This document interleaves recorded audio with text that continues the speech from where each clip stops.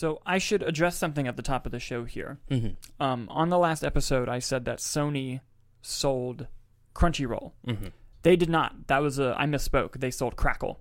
Okay. A majority of their shares of Crackle. They still have Crunchyroll. It's a very successful service with a lot of anime on it. Mm-hmm. And Sony is still the winner of the streaming wars because they don't overspend money into Crunchyroll, and they just kind of let it do its own thing, and it's profitable. So Sony's still winning, but they do still own Crunchyroll. My bad, guys. I said the wrong one. It happens. To me more often. Them's the breaks. Breaks. Yes. At least we're fact checking it. And we are back. How you doing? Good. How about you, my friend? I'm not bad. I'm excited. We have a very fun show today. Mm-hmm. But yes, anyway, we do have a very, very fun show today. We're going to dive into one major topic, go into the B-roll, which is just some headlines we wanted to bring to you guys, and then we'll dive into the box office. Nicholas, what's the big topic we got going on today? So our big topic comes from not really one of our major sources, but it definitely picked up by some reputable sources and has begun kind of trickling around the internets, and that is that Jeff Loveness, who most recently wrote Ant-Man and the Wasp: Quantumania and is currently working on Avengers Kang Dynasty, is in fact no longer working on Avengers Kang Dynasty, not due to the writer's strike, which obviously he wouldn't be working on it, but that he was let go, or parted ways, or separated, creative differences, yes, all that normal stuff. Yes, before I dive into it, let me quickly fix that light. Yes. So yeah, the big story here that this kind of kicked off into us looking into is that Marvel is kind of replacing a lot of the writers on their upcoming things. And this was even before the writer's strike, but I think the writer's strike is Marvel's kind of taking this as, an opportunity. An opportunity. That's a big problem with a lot of our content right now. I hate to use that word, content. A lot of our movies and shows is they feel rushed or they feel not complete, and there's too much too fast, but that wouldn't be a problem if they were all great. And not all of them are meeting their level of expectation that they used to have. There are a lot of people doing MCU rewatches right now, and a lot of them will tell you, like, yo, there was a period of time where each one of these were just bangers. Yeah. And I think Marvel's trying to get back to that. And part of it is Kevin Feige being stretched too thin. Part of it was for Phase 4, mandates from Disney and Bob Paycheck of they have to hit a certain amount of content per year. But now, I think they're finally taking a step back and going, pump the fucking brakes. We need to fix our shit and start doing it correctly like we used to. Yeah. And it starts with the page, and they've started taking steps into doing so. Now, where does this come from with the Jeff Loveness and the Kang Dynasty? This came from The Hot Mic, which is a show with John Roca and Jeff Snyder, which Jeff Snyder brings a lot of scoops to the table. And at the very, very end of the show, he didn't come prepared with it. At the very, very end of the show, he said, oh, I'm just getting this. And he's like, I haven't confirmed this yet. I need to run it by some people. Jeff Loveness is out of Kang Dynasty, and it happened before the strike. He's like, this is what, he goes, I'm reading it right now. This is what it says. And so maybe it comes out that this isn't happening, but we have a few examples that we know for sure that it's happened to aid this. And while The Hollywood Reporter and the big trades haven't jumped on this yet as of being a thing that's happened, it is looking like it has happened because some other lesser sources who have been reputable are coming out saying, yes, we've heard the same thing. So let's start with Jeff Loveness first, assuming that it's true. He wrote Ant-Man and the Wasp: Quantumania. Yes. He also was a writer on Rick and Morty. Yes, I have some of the episodes that he written pulled up if people are Rick and Morty fans and would like to know. The biggest ones being the Vat of Acid episode, which I think is personally one of my favorites. I love that episode. And then 2 in season 5, Mort Dinner, Rick Andre. I don't remember which one that one is, and Rick Mirai Jack. But Vat of Acid episode. Yes. Now, granted, writing one good episode of Rick and Morty, I don't think should qualify you for. But yes, however, we've seen Stranger Things, right? We've seen the Russos who directed Community episodes. Yes. Make great movies, not without Marvel though. And we've seen a little spice from the boy. Little spice. And we've also seen that happen with a number of independent filmmakers. But now we're starting to see that backfire. A lot of people are wondering, is the talent pool just not there of indie people than it used to be? I don't think that's the case. I think the case is they would bring indie people, but Kevin Feige would be right behind them to where if something was going on, it's his IP. He could be like, hey, let's, nudge this direction, nudge that direction. It's basically they had a really good coach in their corner. Yeah. And you see with sports all the time, a good player can be a great player, but if they have a bad coach, they can do the wrong thing and mess up and, ruin their stats. And it's, it happens. And eventually you can create your own arch nemesis. And yes. have them go run a rival studio. Yes, exactly. No, they're friends, but they are. I'm joking. But yes, it's funny. Yeah. I think that's what's happening. Is a lot of these indie people being brought up don't have the coach in their corner anymore because he's too busy. Mm-hmm. And he's trying to be less busy. We've heard that they're going to put out 2 movies, 2 shows, and that's going to be the new standard, which I think is pretty good. Yeah. And sometimes weekly, sometimes all at once. Yeah, we'll get into that later. Yep. But I think that's what's going on, and they're trying to kind of... Kevin Feige not only wants to be there, but he also wants to clean house and have new writers so that it can be... If he can't be there, it can run well on its own. Because he's mentioned several times with Sam Raimi and Doctor Strange that he was very pleased with that production because Sam Raimi is a pro and he didn't have to do much in terms of helping him direct the movie. Yeah, work with big budgets. Although it was the actress who plays America Chavez did say that Michael Waldron did 33 drafts of Doctor Strange 2, which is... And that's the one they went with? Well, here's the thing. It was first of all, I like that movie. I'll defend that movie. But it's also the pandemic, and they swap release dates with Spider-Man. Yeah. And they couldn't get Daniel Craig. A ton of stuff went down with that movie. It's actually crazy the movie's as good as it is. But... I like the idea, too, that, hey, thanks for doing that. Yeah. Thanks for the hard work, the 33, your reward.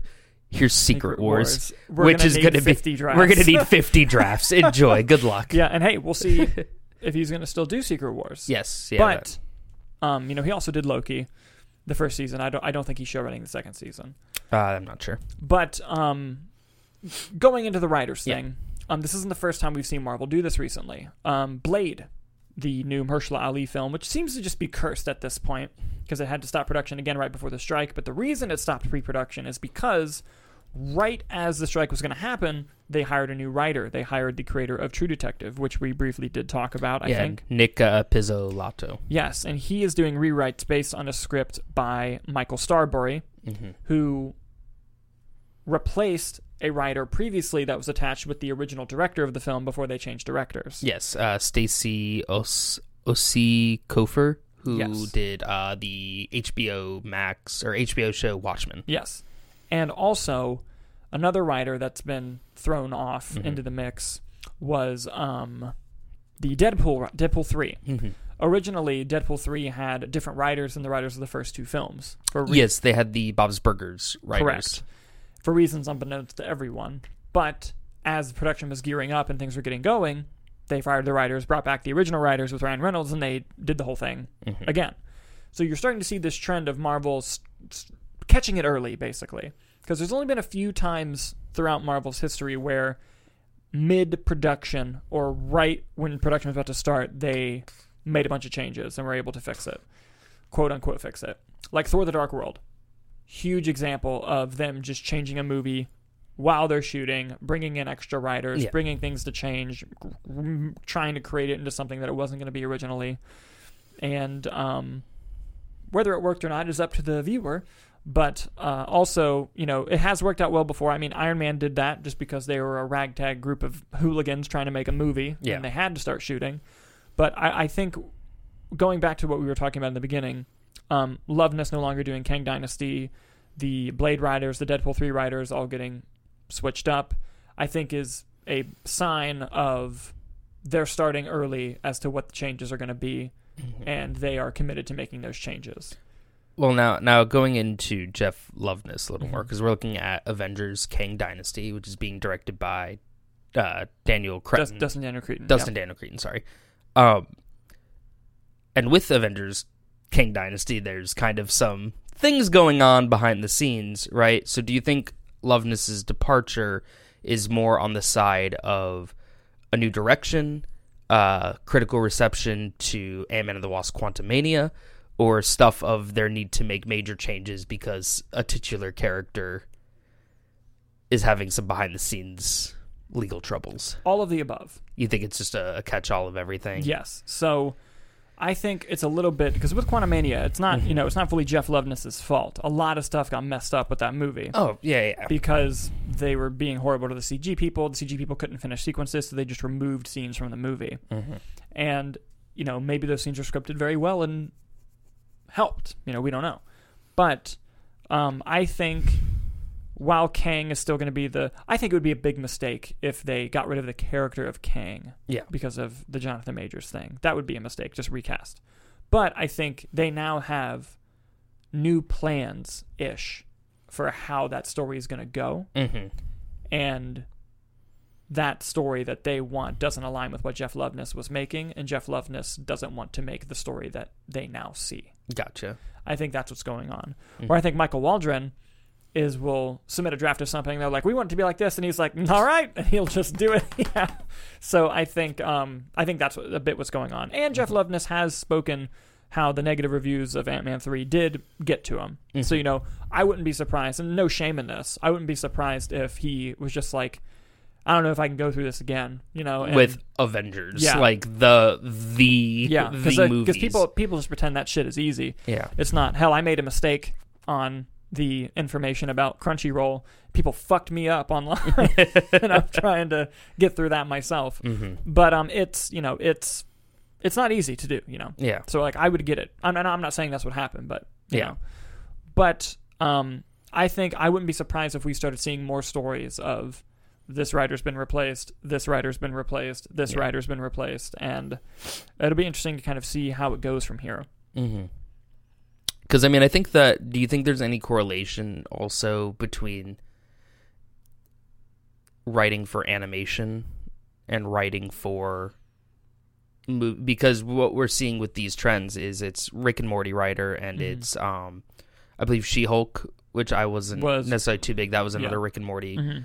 And they've written other stuff, obviously, but predominantly their credits. And now same thing with like Deadpool. Those were Bob Burgers' writer. And Bob Burgers is my favorite of the adult animation, Western U.S.-based ones. But do you think there's just something that doesn't click between that? Or do you think it's just a greater...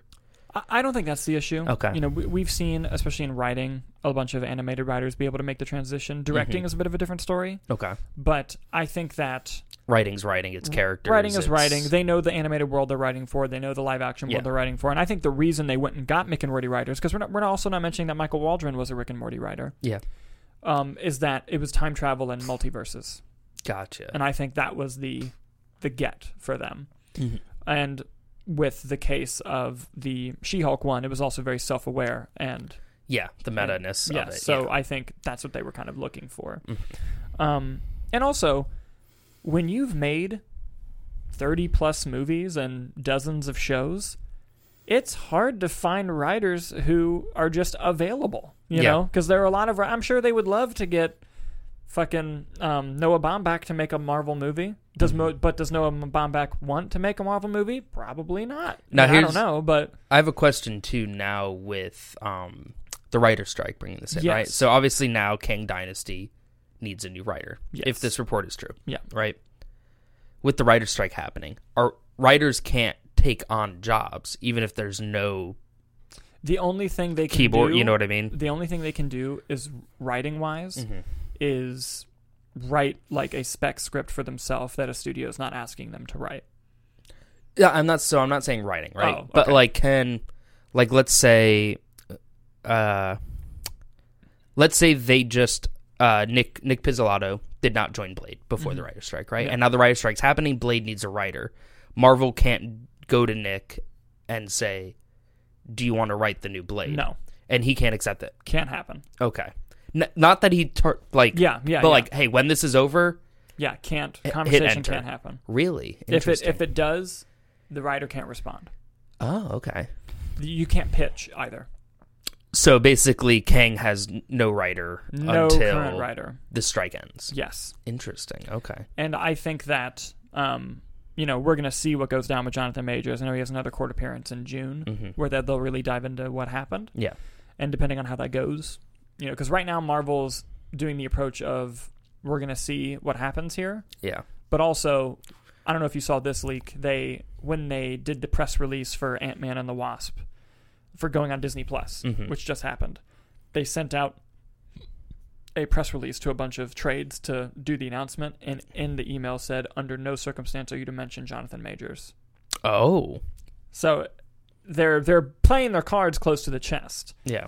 But you know, I don't think they're going to make a decision on firing him unless it comes out in court that he is in fact guilty and that he did this. But it also, But there's court of public opinion too. So is it too far gone on that? It would have to be very clear vindication. Yeah. But also, if Jonathan Majors agrees to go to trial, they might just fire him because that's a lot of time. Yeah. You know, that Marvel just doesn't have, which would be kind of shitty for Jonathan Majors if he was innocent. Mm-hmm. But from a company perspective, like, what do you want us to do? You know, like. Now, let's go into a hypothetical, right? Mm-hmm. Let's just say they're getting rid of Jonathan Majors. Okay. Right? Gone. Right? Next appearance, King Dynasty. Would you, if you were Kevin Feige or Marvel, right, Mm-hmm. would you go the route of trying to write in a new King variant that's a different actor? Or would you just Edward Norton, Rhodey, just It depends on the story they're telling. put the new character in? Because from the end of Ant-Man, it would look like they would have to do the latter of just, it's a new actor for everyone. Yeah. But I think, because right now we know that he's going to be in Loki. Mm-hmm. And I also have heard that they are not changing that. I mean, no how matter can what. you? It comes out in 2 months, right? Yeah. But like, in October, yeah. Not 2 months. That's Secret Invasion. Yeah. Close though. Mm-hmm. But there's no fixing that. Yeah. But I think if you were going to tell the story, first of all, if that's going to be your story choice, don't base it around the actor leaving. Yeah. But if you're going to tell that story, I think you have time to introduce a new version in the shows in a movie, and then you can have an event where he wipes out the other Kangs. Like, Yeah. you could do that. Mm-hmm. But if not, if that's not the story, and the story was how you intended it from the end of Ant-Man, then keep going, do it with a new actor. I feel like the least disturbance in workflow would just be new actor and Mhm. audience of just like, Yeah. we had to, know. Yeah. Interesting. Yeah. But I mean, hey, there's a lot going down with that. Yeah. And it's a whole thing. And I think now we're ready to move on to the B-roll.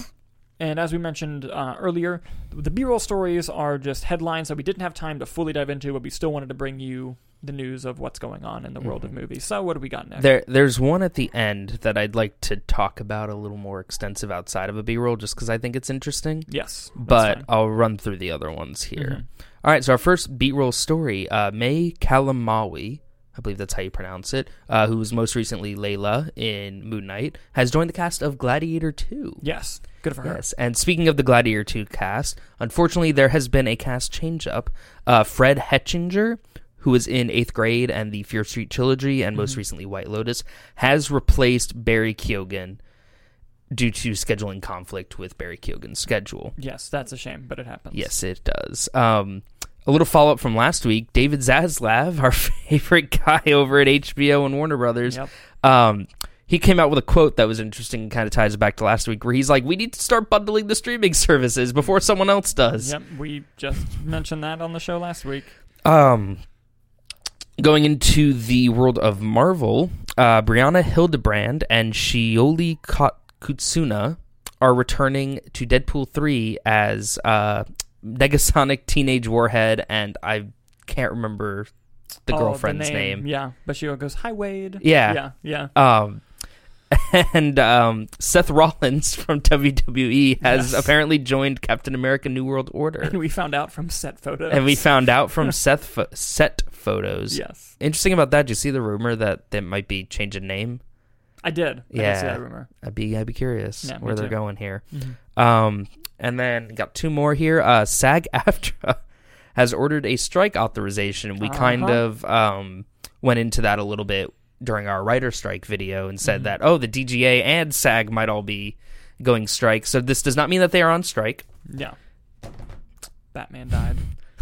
This simply means that they are going to start pondering the idea, and that they have, I believe that means they have approval to strike if they decide to, right? Yes. Like SAG after all the members. When they have their meeting with the producers, if they decide that the deal was not met, they can go on strike. Yes, exactly. And we would talk about that one more, but they haven't striked yet. Listen, if they strike, holy shit. Get ready for a 3-hour episode. Oh, yeah. Big time. That'll be a big episode. Yeah. And lastly, this is the one I kind of want to dive deeper into. I'm going to butcher the name because I always do. Chiwetel Ejiofor has joined the cast of Venom 3. Yes, he has. Now, obviously, he has been in many things. He is a terrific actor, but what's most interesting about this is obviously he plays Mordo in Doctor Strange and Doctor Strange Multiverse of Madness. Correct. Now, the article did not say who he is playing in Venom 3. As a matter of fact, it says who he's playing is being kept under wraps. Exactly. So, I don't think it's Mordo. And that's a fair assumption. But I gotta say, before No Way Home and before Multiverse of Madness, I would have said, you're crazy if you think it's Mordo. I don't think you're crazy now. Because here's what we know. Who helped Spider-Man with his multiverse shit? Bless you. Thank you. Wong and Doctor Strange. Yes. Who was in the end credits of Spider-Man No Way Home? Venom. Who's closely connected to Doctor Strange? Mordo. And who's kind of bad? Mordo. But here's my thing. Do you think that Marvel would allow that? Probably not. Because if you ask me, I think that Mordo was supposed to be the big bad of Doctor Strange 2. Originally, with what they set up. And maybe that rubbed him the wrong way with his camp. It was just like, well, they're not giving me what I asked for, so I'm jumping ship and doing that. Yeah, no, look, I think the odds are overwhelmingly he's not playing Mordo. Yeah. Now, but I'm saying if we find out he is playing Mordo, it would not surprise me. Mm-hmm. Now, are you familiar with the character Null? Oh, I know who Null is. That's my guess. That would be fucking cool, actually. Yeah. I'm thinking about that. I love that idea. Mm-hmm. I hope it is Null. I hope it's Null, too. Hopefully that develops more. And I know that most recently also Juno Temple from Ted Lasso, she plays Keely, has joined the cast as well. Yes. I think that she's going to be the symbiote that's on the Spider-Man ride at Universal. Oh, wait, no, but wasn't she technically in Venom 2? Wasn't that who Carnage was dating? Or am I thinking of a different character? Yes. So in Venom Let There Be Carnage, Naomi Harris plays Shriek, who is Carnage's girlfriend. And on the right, it's Scream. On the right, it's Scream. Got it. Very confusing. Got it. But so you think she's playing Scream? I could see her playing Scream. Okay, that'd be fun. I think this movie is going to be just a big old symbiote adventure. I'm just happy that Michelle Williams is making money. I hope she's in Venom. Is she confirmed for 3? I don't know. No, you know who needs to be in 3? The boyfriend. He was great in 2. What's his name? What's the actor's name? He's so good. Reed Scott. Yeah. Dr. Dan. Listen.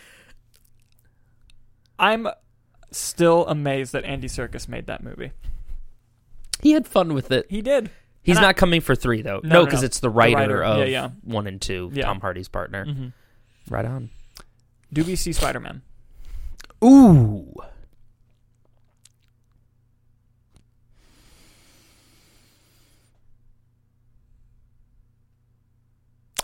I'm going to answer your question after I see Across the Spider-Verse. That's a good answer. And what shenanigans they pull in that. Because, I mean, I think it would be crazy if a sorcerer pulled Spider-Man into that universe to try to kill him, named Mordo, but whatever.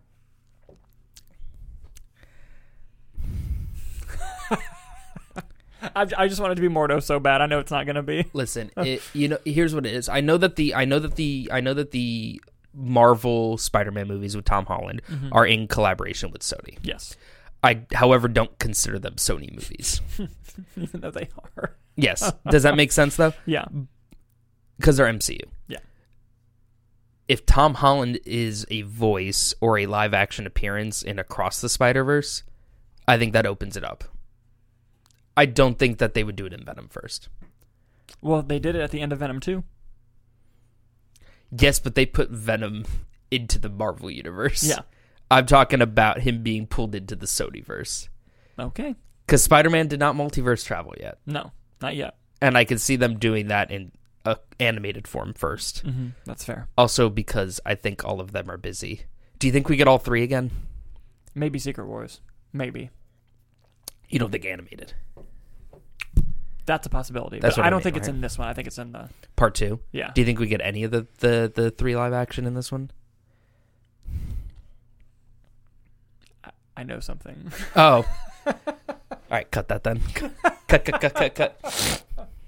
Maybe. We'll see. Mm-hmm. Maybe.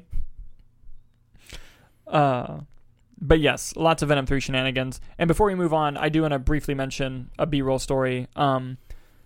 We know when Loki and Echo are coming out. Oh, yes, we do. Loki is coming out October 6th, which will be the traditional weekly releases. And by the way, they moved it back to Friday. And the finale of Loki comes out the same day as the Marvels. And Which will you be watching? Simply both. I'll watch that's Loki. the answer. I'll watch Loki on lunch. Yep. I'm watching the Marvels Thursday night before. But Oh, fuck. That too. But Echo Yeah. is dropping November 29th, and it's dropping all at once. Yep. Which is not a good, to me, is not a good sign. To me, it shows that they want it in and out of the pop culture consciousness as quickly as possible. They don't want 6 to 7 weeks of... Yeah. They don't want the Book of Boba Fett problem. Yep. And will I be taking off work to watch every episode, though? Yes, I will. Probably. Because I'm Daredevil and Kingpin are in it. and I like the character from Hawkeye, so yeah. I'm excited. But yes, with that down, we are now going to move on to the box office! The box office. Section of our show. But before we dive into all that, Nicholas, what were our predictions from last week? Yes. Dalton, you had Fast X, Guardians 3, Mario, Book Club, Evil Dead. Or if you follow my typo, Evil with a U, Dead. I had Fast X, Guardians 3, Mario, Evil Dead, and Are You There, God? It's a Me, Margaret. It's a me. That was good. All right, let me see if we can pull it up. Mm-hmm. Okay. Again, these are the Sunday estimates, so please keep that in mind. Coming in first is Fast X, making $67.5 million. Coming in second was Guardians of the Galaxy Volume 3, making $31.9 million, a 48% drop from week 2 to week 3. Coming in third was Super Mario Bros., making another $9.8 million. And coming in fourth, Book Club, The Next Chapter, making another $3 million. And coming in fifth, Evil Dead Rise, making another $2.3 million. Were any of us right? Dalton, you were right. Hey! Hey, yo. Sometimes I don't fuck it up. You see? But yeah, it's all good. Now I kind of wanted to take a deep dive into some of the numbers, and I'm going to dive mostly into the Fast and Furious franchise. But before we do that, I want to dive into a little bit of how the movies are doing right now. So let's pull up Guardians of the Galaxy Volume 3. Mm-hmm. Right now, Guardians of the Galaxy Volume 3 has made worldwide $659 million. That's 2.6 times budget back. We're in profit territory. Good for Guardians of the Galaxy 3. It's a very good movie. Super Mario continues to dominate. It has $1.238 billion now. Book Club, The Next Chapter, has made $16 million worldwide. It doesn't have its budget.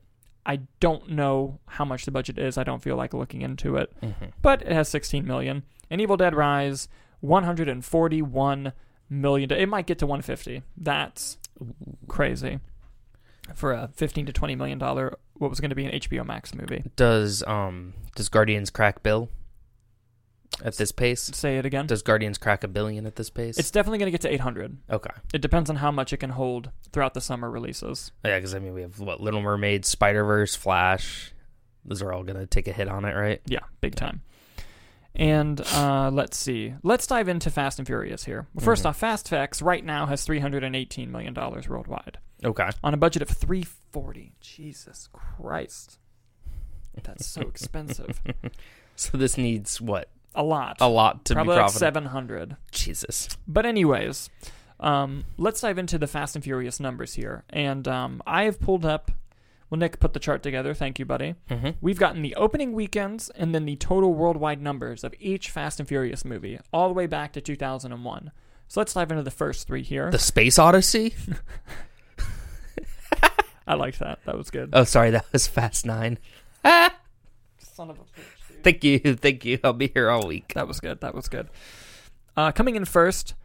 Or not, Jesus Christ, I literally was on autopilot and was Coming like... in first, top Fast and five. Furious It's 1. You know, Fast and Furious 1. made $40 million in its opening weekend and had a total worldwide gross of 206. Ooh. Too Fast, Too Furious made $50 million in its opening weekend and it made 236 worldwide, going up.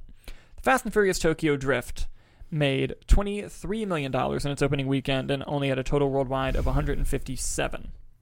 By the way, you're going to see a fun jump in Rotten Tomatoes scores when we get to Fast 5. As you can see in the charts here, it went from 55, 36, 38.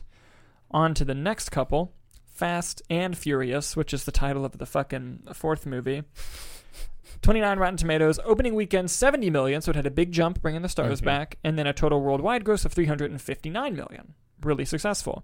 Fast 5, 78% Rotten Tomatoes score, big jump. Jesus. Made $86 million in its opening weekend and went on to make $629 million worldwide. This is when they started seeing, I mean, they had seen success previously, but this is like... success. Yes. Fast and Furious 6. 71 Rotten Tomatoes score. Opening weekend, 97 million. Total worldwide total, 789 million. But wait, there's more. Fast and Furious 7 was the first to cross the $1 billion mark. Opening weekend of $147 million. Total worldwide gross, $1.5 billion. It's their highest rated movie on Rotten Tomatoes. Fate of the Furious, which is fucking, I forgot that's what it was called. Opening weekend, 98 million, total worldwide, 1.2 billion, and I gotta give it to them. That's fucking good money right there. That is still good money. That is money, baby. Next, Hobbs and Shaw. Especially Aiden. Yeah. Hobbs and Shaw had an opening weekend of $60 million and a total worldwide gross of 760, which is fucking good for a spinoff. Jesus Christ. And now we're going to dive into F9, The Fast Saga, the most previous film, which had an opening weekend of $70 million. Okay, so a bit of a drop. Yes, but this also came out mid-pandemic. Yeah. And this was one of the first big movies to bring theaters back. And it had a worldwide box office total of $719 million. So, profitable. Yeah. Yeah. You could say that. It was made on a budget of $200 million, made 3.6 times its money back. Now, Fast X, right now with its $60 million opening, is pretty low compared to Fast 9 and some of the other ones. It actually, the last time we saw an opening that low was Hobbs and Shaw, which opened at 60. But for a proper Fast and Furious movie, that's going all the way back to around Fast and Furious, the fourth one. But even that opened to 70. It's the lowest one since Too Fast. Actually, no, lowest one since Tokyo Drift. Gee.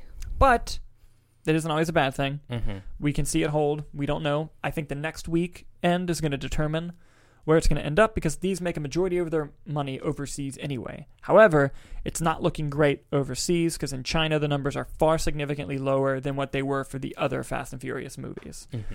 But like I said, this is going to be a story of how is it going to do its second weekend. Can it have a really strong hold like Guardians, or is it going to have a hold like Ant-Man? Yeah. We don't know. We're going to have to wait and see. But that's kind of the deep dive into Fast and Furious. It again infuriates me how they title their films. I've gone over this before on the show. Mm-hmm. But yeah, listen. I hope it's successful. I think they're going to make enough to do the next one and call it the final one. But if they want to do that trilogy that they were talking about at the red carpet, I don't know. The next one needs to do well. Yeah, and the next weekend's going to determine how this one's going to do, to determine if they can even have that conversation. So, yeah, because I think if you market the next movie as this is the final Fast and Furious movie, I think people will come. Like, yeah, any finale in that way gets the money. Mm-hmm. So, we'll have to wait and see. But yes, that was the box office and Rotten Tomatoes journey of Fast and the Furious. But yes. Yes. Want to hop into predictions? Yes. Let's do predictions for next week. Were there any other box office things you want to go into? No. All right. Well, I guess we kind of covered Guardians as an overview. Yeah. May I go first? You can go first. I'm going to go with The Little Mermaid. Fair assumption. Then I'm going to go fast. Okay. Guardians, Mario, and Book Club. Ooh. Now, granted, I did not check to see if anything else is coming out against Little Mermaid. Anything that is, it's not huge. Yeah, but is it huge enough to get the $3 million the book club got, you know? What does come out this weekend other than Little Mermaid? Let's see. The Starling Girl. First I've heard of it. Oh, About My Father comes out. Ooh. How much did Mario make? In the new Gerard Butler movie. Mario made 9.8. Mm-hmm. In the Machine movie, but I don't think it's going to make a lot. I'm going to go About My Father in 5th. Okay. Instead of book club. I think About My Father can get more than 3. Or I guess if it's a 50% drop, it needs to get more than 1.5. Yep. The Machine will get more than that, too, I think. I mean, it has a niche enough audience where I think it will. I want to see The Machine. I do, too. Here's my predictions. Yes. Little Mermaid number 1. That's going to open to well over 100. Yep. Let me do a quick calculation here. I think it's going to be Fast X in 2nd place. Guardians in 3rd. Mario in 4th.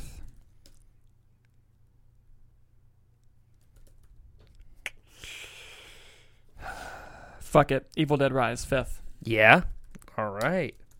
You really have no confidence About My Father, huh? It's not that I don't think it'll make money. Yeah. I don't think it's going to... I think it'll stay. Like, it'll make $2 million every week for a few weeks. Gotcha. And I think Evil Dead Rise only dropped 36% last week. And so I think it can drop 36% again and be fine. We'll see. Italians are going to flock to the theaters. We can only hope. I think you might have won next week. But we'll see. We'll see. We'll definitely see. Maybe The Machine sneaks in there. Who knows? Dude, it could. That would not shock me if The Machine snuck in at number 5. Popular podcast that they're definitely promoting it on. Mm-hmm. A well-known comedian. Yep. Mark Hamill. Yep. The Machine could easily sneak at number 5. Be curious. Yep. We'll see. A battle of comedians for 5th. Yeah, that's true. That is true. But yeah, I think. Oh, before we leave on the show, I want to point out I didn't have time to do reviews for them. Mm-hmm. I just want to tell the audience, go see the movie Blackberry. It's fucking great. I love it. Ooh, yeah, I remember you saying it was good. It's amazing. I was gonna go try to see it yesterday. There were no showtimes at Disney, and I didn't want to drive to Altamont. Yeah, that's fair. I finally watched Sisu. Oh, what'd you think? I really liked it. It's perfectly good, right? Yeah. I love that it was a Western. Yeah. And the last line of the movie makes the movie. Oh my God, yes.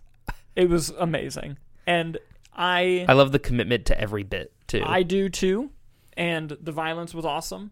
And I liked it. You see what I meant, though? Like, I wanted the John Wick action levels, which I knew I wasn't going to get, but, like, they kind of prioritized the shock of the action. The choreography didn't bother me. I thought the choreography was fine. The choreography was fine. It was just lackluster.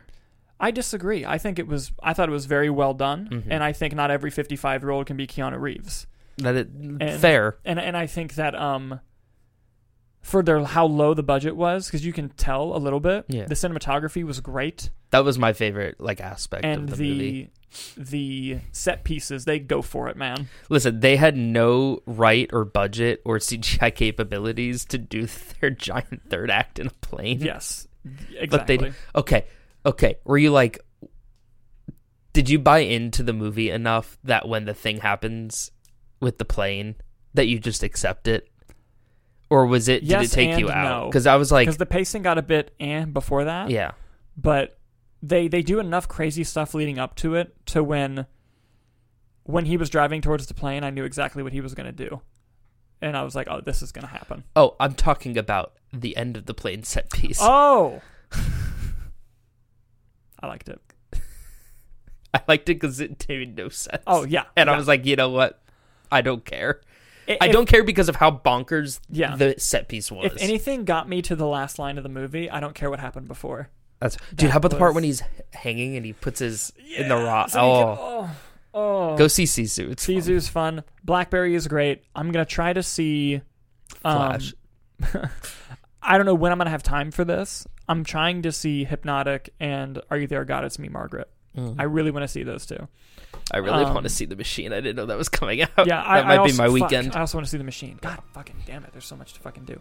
But yes, that's going to be it for us today, guys, unless you had anything to add. Nope. All right, cool. Well, I've been Dalton Burdett. I've been Nick Ericchio. Thank you guys so much for watching. We'll see you next week.